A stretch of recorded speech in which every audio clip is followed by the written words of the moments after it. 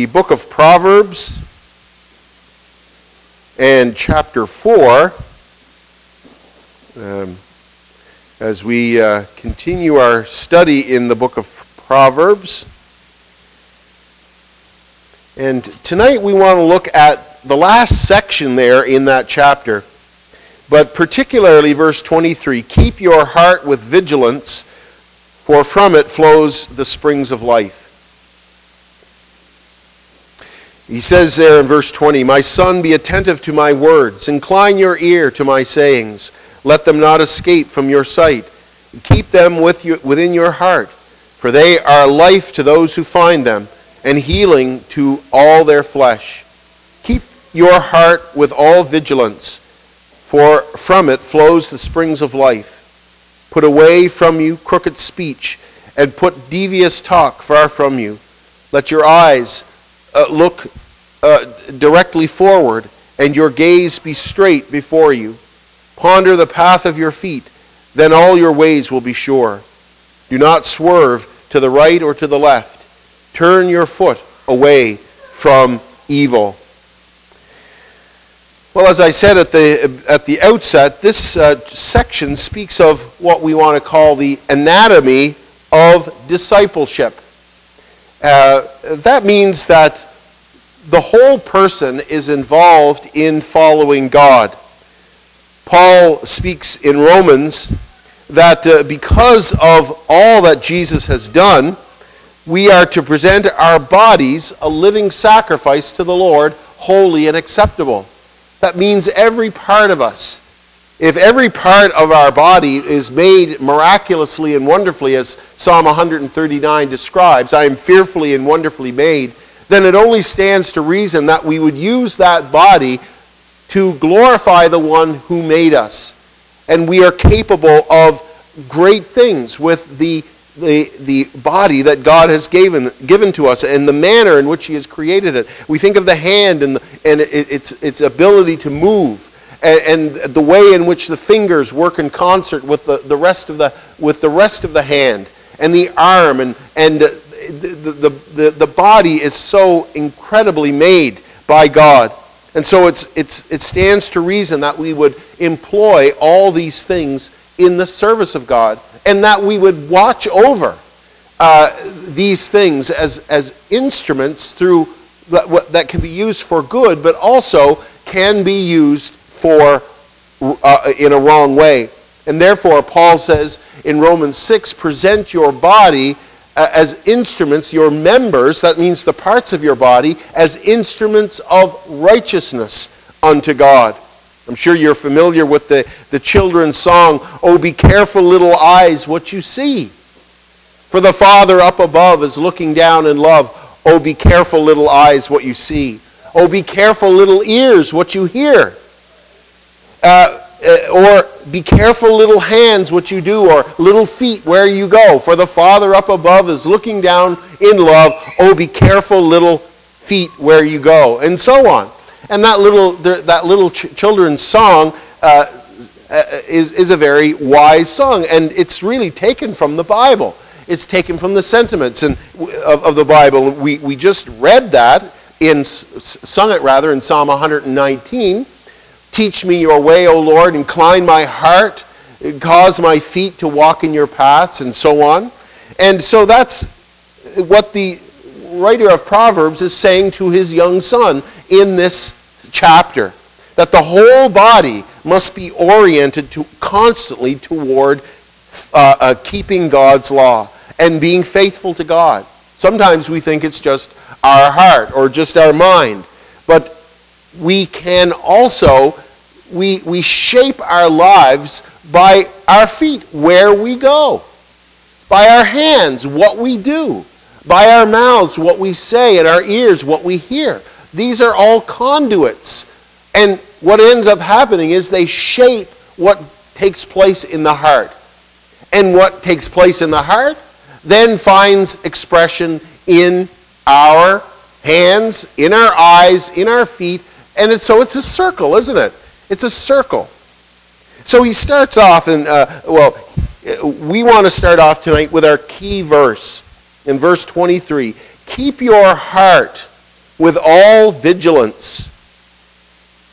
For from it flows the springs of life. The Levites were called to guard the temple precincts with their life. If anyone got in that wasn't supposed to be in there, they would answer with their lives. They were to protect the precincts of the temple because there were precious things going on there. There was the devotional life of the nation happening within those precincts. So if, for example, you remember when Nadab and Abihu offered up incense, unlawful incense to the Lord, and the Lord struck them dead. They were doing things in the house of the Lord they weren't supposed to be doing. And at other times in the nation's history, the temple became defiled. And when the temple became defiled, that was it for the nation itself. And so the heart is like that. The heart of God, where our devotional exercises toward God takes place, is something that has to be guarded with the same vigilance, with the same diligence. The heart here refers to the center of the inner life from which we do all our thinking and feeling and choosing. It's whatever we set our heart upon, that's where our lives gravitate toward. And so the Bible tells us, as we read there in Matthew chapter 6, that we are to set our hearts on the things that are above. Jesus says, "Do not lay up for yourselves treasures on earth where moth and rust corrupt, destroy, and where thieves break in and steal, but lay up for yourselves treasures in heaven where neither moth nor rust destroys, and where thieves break in and steal. For where your treasure is, there your heart will be also." And so our hearts, what we want, what we love, governs how we live our lives. I think that's a fairly plain statement. It governs our lives. It governs our choices. And so the Bible tells us here then to guard your heart. For in guarding your heart, you are guarding the course that your life will take. In fact, it will determine whether you are saved or not, where you will spend eternal life. So it comes out of the heart. The Bible talks about the fact that we need to be given new hearts, that our hearts need to be changed. We need, for example, to that God would take out our heart of stone and give us a heart of flesh. In other words, a living heart, a heart that's living toward God. And so he says, keep your heart, guard your heart with all vigilance. Watch over it. Watch what comes into it. Watch what's governing it, and so on. Just as the physical heart is an organ which pumps blood to all the extremities of the body, from the heart, it sends out blood to the fingers and the toes and the head and all different parts of the body. So, spiritually speaking as well. This is also a most important aspect. Our hearts, our spiritual hearts, is that which determines what our hands will do, where our feet will go, what our minds are occupied with. And so good heart health. We talk about Heart Month. I can't remember which month is Heart Month. So many different months. But we talk about Heart Month, don't we? Giving special attention to the heart. We go to do checkups to see what our heart rate is, what our blood pressure is like. All of these things are indicators of our health, aren't they? What happens when you first are admitted to the hospital? On goes that little thing to get your pulse, and then, you know, the wrap around, I'm using very technical language, I know. The thing that wraps around your arm and the nurse squeezes it and takes your blood pressure. Those are the first things that happen. What's your pulse? What's your blood pressure? Let's go from there. In other words, how is the old ticker working? And if you've got good blood pressure and a good pulse, that's a good place to start. That's a favorable indicator of where you start. You would think I went to Harvard for 4 years with all this medical jargon I'm throwing around tonight, but not really. Far from it. But this is what the psalmist is saying. He uses the idea of heart because our physical heart is so particular to us. And so he says that we are to keep it with all diligence. The Hebrew phrase is actually keep with all keeping. Keep it with all keeping. It implies really how difficult it is to keep the heart and how dangerous it is to neglect the heart. Again, if we go back to the physical aspect, that is also very true. John Flavel, a Puritan, he said, "The heart is our worst part before we are born again, and the best part afterward. The eye of God is, and the eye of the Christian ought to be fixed upon it." Man looks at the heart, or rather, God looks at the heart, not on the outward appearance. And so the Christian also ought to look upon the heart and not the outward things. But we get it backwards. We're always looking at outward things. We govern our lives by what we see going on around us. But what we're really to do is to take stock of our hearts. What's the condition of my heart? And this is really a physical checkup. These verses. What is the condition of my heart toward God? And how does the actions that I engage in from day to day, the things that I listen to, the things that I watch, the places that I go, all of these things, how does that diagnose what my heart is like? Flavel goes on, he says, the greatest difficulty in conversion is to win the heart to God. The greatest difficulty after conversion is to keep the heart for God. This is from a work by Flavel called Keeping the Heart. It's free on the internet. You can download the Kindle book if you've got a Kindle or anything like that. You can download it for free. It's a wonderful writing. But Flavel draws our attention to the difficulty of keeping the heart. The greatest difficulty after conversion is to keep the heart, just as the greatest difficulty before conversion is to win the heart for God. And so David says in Psalm 139, "Search me, O God, and know my heart." He knew the priority because he could see the wicked around him. He could see the wicked around him. In that psalm, he says, "Lord, that you would slay the wicked." Look at what he says. He goes on, he talks about how evil the wicked are. "Oh, that you would slay the wicked, O God. O men of blood, depart from me. They speak against you with malicious intent. Your enemies take your name in vain." And so on. He says, "Do not I hate those who hate you, O Lord, and do I not loathe those who rise up against you? I hate them with a complete hatred. I count them my enemies." And then he says, "Search me, O God, and know my heart." David is able to look at the wicked and say, look at where the wicked's heart take them. Look at what they do with their hands and their feet. Their feet are swift to shed blood. With their mouths they curse. They devour with their hands. He says that's what's in their hearts gives expression in their lives. And so David, seeing that, he says, "Help me, Lord, because I have the same propensity."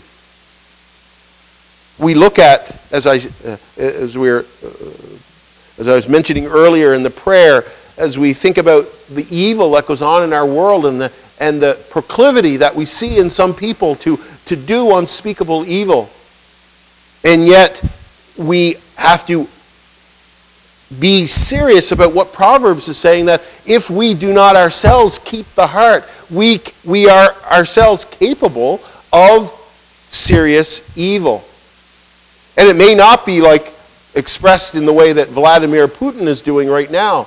But it could be simply in gradually becoming more and more worldly by imbibing its opinions through what you read and through what you hear and the places that you go, to the point where you begin to harden your heart against God. And even that itself is an overwhelming of the heart, a hardening of the heart toward God. That too can become unspeakable evil before God, especially in the light of all that we have known. And that's why he says, keep the heart with all vigilance, for out of it come the issues of life. How we relate to other people, how we relate to God. Our hearts determine how we are going to relate to God and whether we are going to be saved. That's why the Bible talks about being given a new heart as an indicator of salvation. It's called the new birth. It's called conversion or regeneration.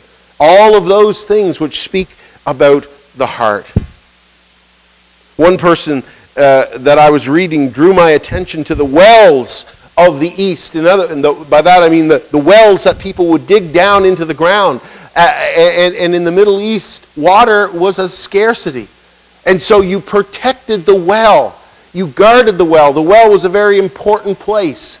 The townspeople, you know in the story of the Samaritan woman, all the townsfolk would come to the well. Well, she came in the middle of the day because she was so ashamed of herself. She didn't want to talk to all the others.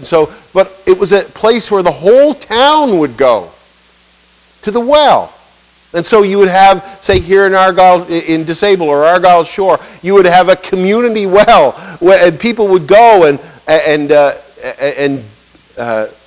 they would get their water for their families. I'm not saying that that's the way it was in Argyle Shore, but I'm simply saying that's the way it was in the Middle East, in the places where Jesus lived. There wasn't like a well in every house, but sometimes there was a community well. And if that well became contaminated, then that spelled disaster for the whole community. And so it is with the heart. Out of that well come the quality of our lives, the kind of lives that we will live. Jesus says that a good man out of the good treasure of his heart brings forth good things. An evil man out of the evil treasure brings forth evil things. He says again in Matthew 15, out of the heart proceeds evil thoughts, murders, adulteries, fornication, theft, false witness, and blasphemy. Wow. That all issues out of the heart. That's quite a list, isn't it? That comes out of the heart. Well, the first thing that we must realize and come to reckon with, have I been born again? Have I been given a new heart by God? That's why Jesus says to Nicodemus, you must be born again. You must have your heart changed. You must have a new heart. Because Jesus lays out here in no uncertain terms what the human heart is like, what we are capable of doing. And therefore the desire on the part of the writer here to say to his son, keep the heart with all vigilance. That's something that we must regularly be reminding our families about, our children or our grandchildren. Keep the heart with all vigilance. It's like you're saying to your family, watch over this home, guard this treasure. I put something there, I want you to look after it. Don't take your eye off it. Keep an eye on it. Maybe you're going away and you want somebody to guard your house. And you say, there's some very important things in the house. There was a notice on Facebook. There's a Facebook page for Croppo. And I saw yesterday that someone posted that there are robberies going on in Croppo, that 4 different cars have been hit in the Croppo area. And therefore, warning people, lock your doors. Lock your car doors. Don't leave anything of value in your car. And so it was a warning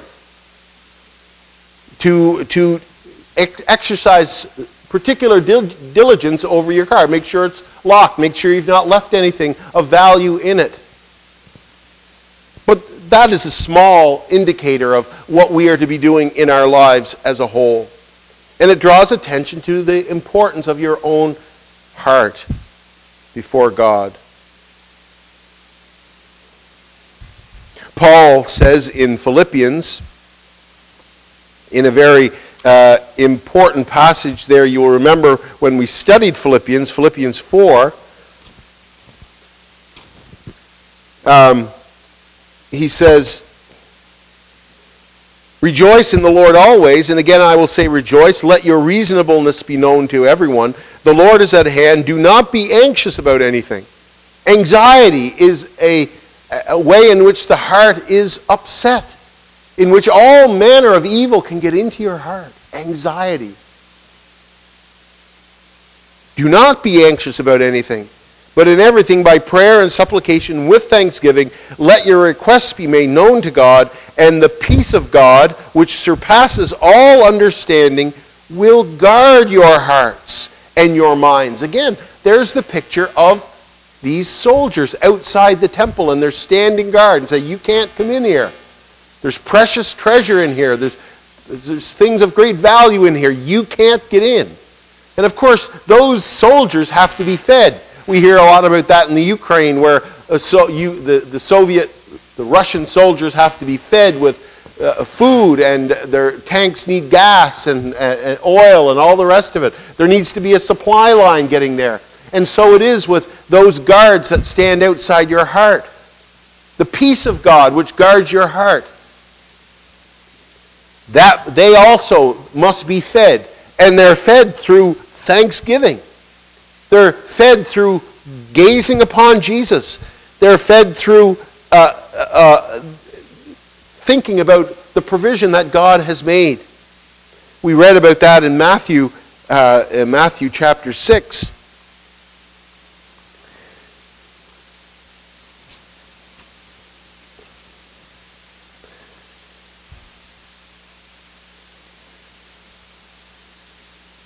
Therefore I tell you, do not be anxious about your life, what you will eat, what you will drink, about your body, what you will put on. Is not life more than food, and the body more than clothing? And he goes on, and therefore do not be anxious, saying, what shall we eat, or what shall we drink? What shall we wear? For the Gentiles seek after all these things. But your heavenly Father knows that you need them all. But seek first the kingdom of God and his righteousness. How do we keep the heart? By pursuing first and foremost the things of God. How do we dispel anxiety? How do we dispel fear? By putting God first in our lives. Our temptation might be to forsake the assembling of ourselves together, forsake church, forsake Bible study, forsake any of these things for worldly gain. But over time, that simply lets the world take assume the driver's seat in our lives and take control of the steering wheel and take us. The world begins to take us where we would not go and govern what's in our hearts. But if we give ourselves to the worship of God, to the study of his word, to the meditation of his word, and thinking about what he has done, the peace of God guards our hearts and minds. The peace of God. The peace that God brings. The peace that comes through the blood of the Lamb being reconciled unto God. But then there's the peace that is given to us by the Holy Spirit. These are ways in which we keep the heart. But then he goes on to talk about other practical things like the ears and the mouth and so on.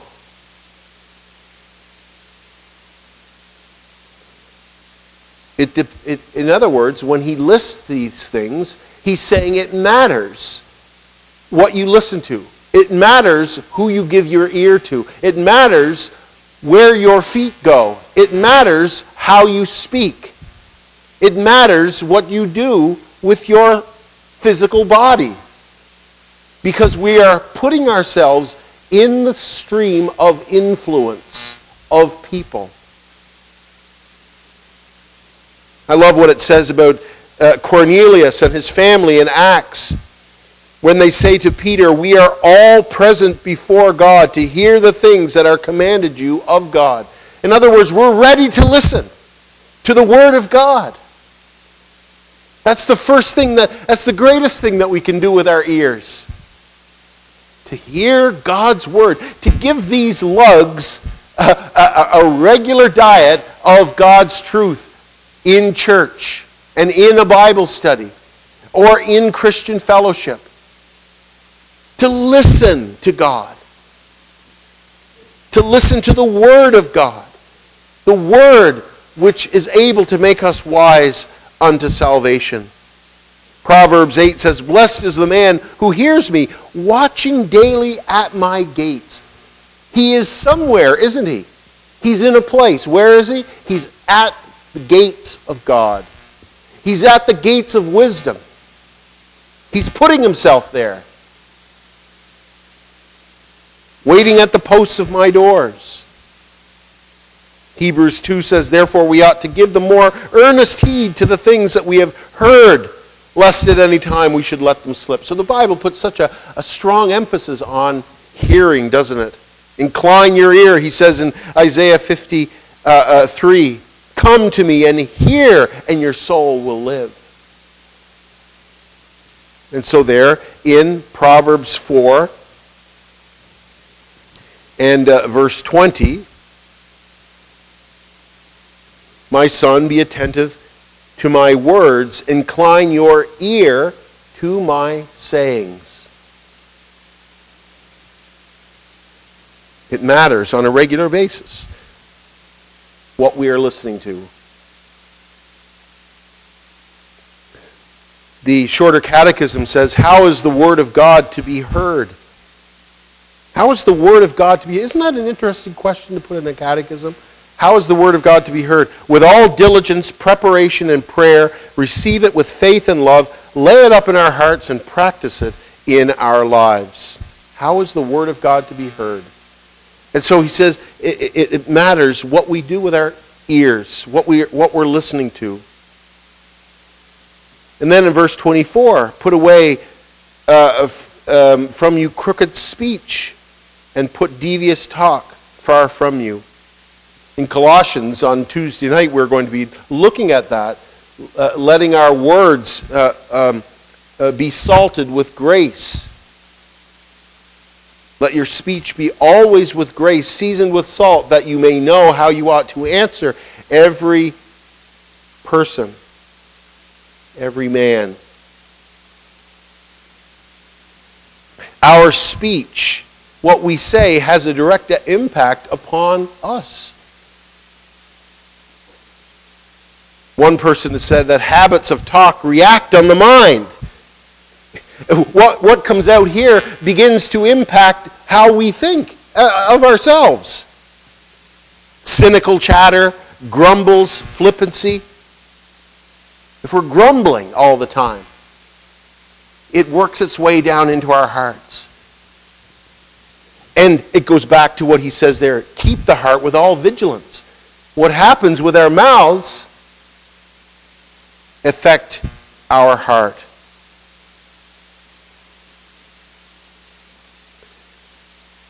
Ephesians 4, he says, "Let no unwholesome words proceed from your mouth, but only as is good for edification according to the need of the moment, that you may give grace to those who hear." Then in verse 26, he talks about our feet. "Ponder the path of your feet, then all your ways will be sure." Ponder. The Hebrew means clearing away. Make level paths for your feet. That's how John the Baptist came preaching the kingdom of God. Let every hill be leveled. Let every valley be exalted. Make straight paths for your feet. In other words, clear out anything in your life that might be a stumbling block. Consider the path of your feet. In chapter 7, the foolish man is brought to the house of an adulteress. The same in chapter 5.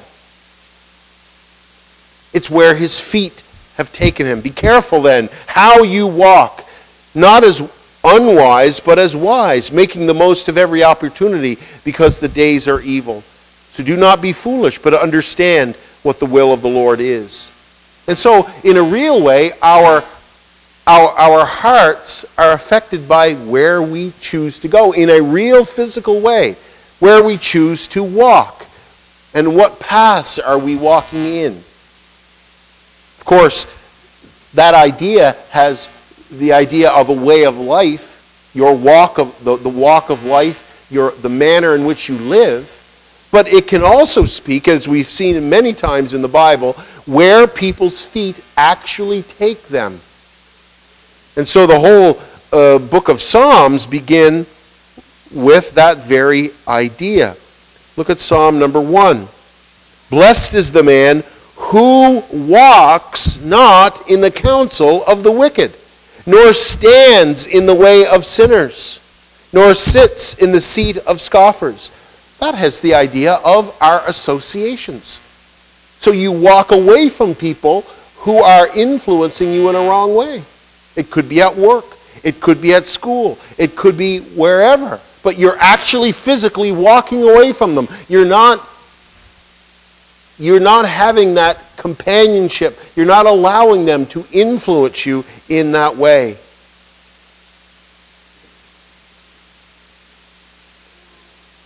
He also says, verse 25, let your eyes look directly forward and your gaze be straight before you. The eyes, Jesus said, is the lamp of the body. If the eye is healthy, your whole body is healthy. We've seen in the Bible in so many stories about how the eyes are the inlet, the conduit for evil. Right from the very beginning of the world, where Eve looks and she sees the fruit that is able to make her wise. Her heart is affected by what she sees. We see David rising from his bed and looking over the balcony and peering down, and he sees Bathsheba. We see Achan in the book of Numbers, in the book of Judges rather. And he sees the treasure, and his heart goes out toward it, he says. Through his eyes, he is able to see things that change his heart. How important is that today with our phones, with internet, with all of these things, where at the push of a button we are able to see things that a generation ago people would never have seen. And yet they're there at the click of a button. How much more is this important for us to hear? Let your eyes look directly forward. That means not peering off to places that you ought not to be looking. Oh, be careful, little eyes, what you see. For the Father up above is looking down in love. Aren't those great words? So Job says, I made a covenant with my eyes that I may not look lustfully at a woman. And so it means knowing when to switch off the television. It means knowing when to close the book or lower your eyes or walk away. And that again is something that is to be done with all vigilance. Because we are guarding the heart. We are guarding our hearts, which has the potential of determining where we will spend eternal life. So we guard the heart, for out of the heart proceeds all the issues of life.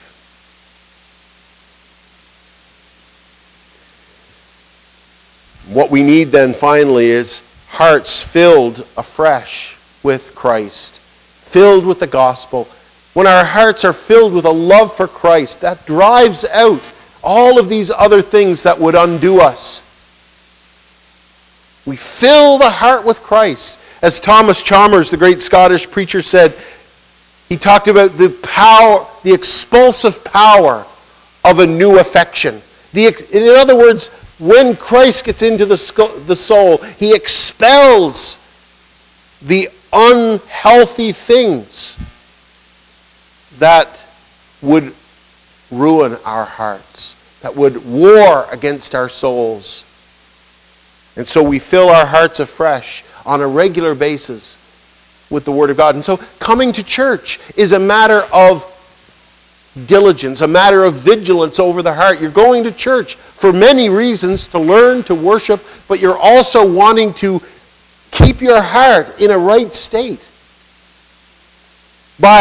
As you fill it with the love of Christ, as we were seeing this morning, the suffering that Jesus went through for you. And when you think about that, when you appreciate that, it drives out any sense of anxiety. Lord, am I going to have enough of this? Lord, I'm worried about where my life is going to take me here and what's going to happen over there. I worry.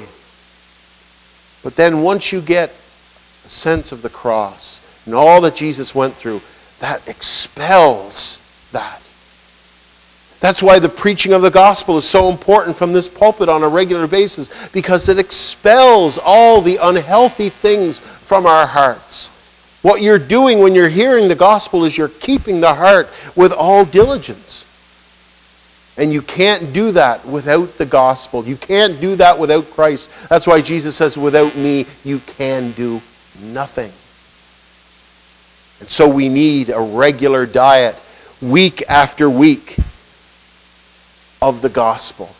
We need to be preaching the gospel. In fact, I think it was last week that Candy had in the bulletins the idea of preaching the gospel to yourself. It was a very helpful little section. But that is the way in which we keep the heart. It's directly tied to the health of our hearts and lives. And so Jesus, who died for us, claims us, every part of us, from head to toe, the heart, the ears, the feet, the mouth, every part of us. He claims all of that. And so that portion of Scripture we began with from Romans chapter 12. I appeal therefore to you, brothers, by the mercies of God. Notice there's the urgency again on the part of Paul. In light of all that you have heard about the gospel, I appeal to you by the mercies of God. Just like the writer of Proverbs says, keep the heart with all diligence, for out of it flows the issues of life. Present your bodies a living sacrifice to God, holy and acceptable to God, which is your spiritual worship. Let's pray. Lord, we give thanks for this time of worship this evening and pray that you would help us. Lord, we know ourselves, as the Puritan of old said, that the heart is the hardest thing to win and it's the hardest thing to keep. So, Father, help us day by day in the things that we watch on the internet and television and movies, Netflix, whatever it may be. Lord, that we would guard our eyes and our ears. Help us at work or school, the friends, the colleagues that we surround ourselves with, that we would not let what they say influence the direction of our hearts. Help us, Lord, that when we speak, we might hear ourselves saying wonderful words to one another, that, Lord, our own words may influence the direction of our hearts and the health of our hearts. Help us not to be speaking despondently, grumblingly, cynically, but help us to speak, Lord, praise with our lips, with our mouth unto you. Father, continue with us in the remainder of this night. In the name of Jesus, amen.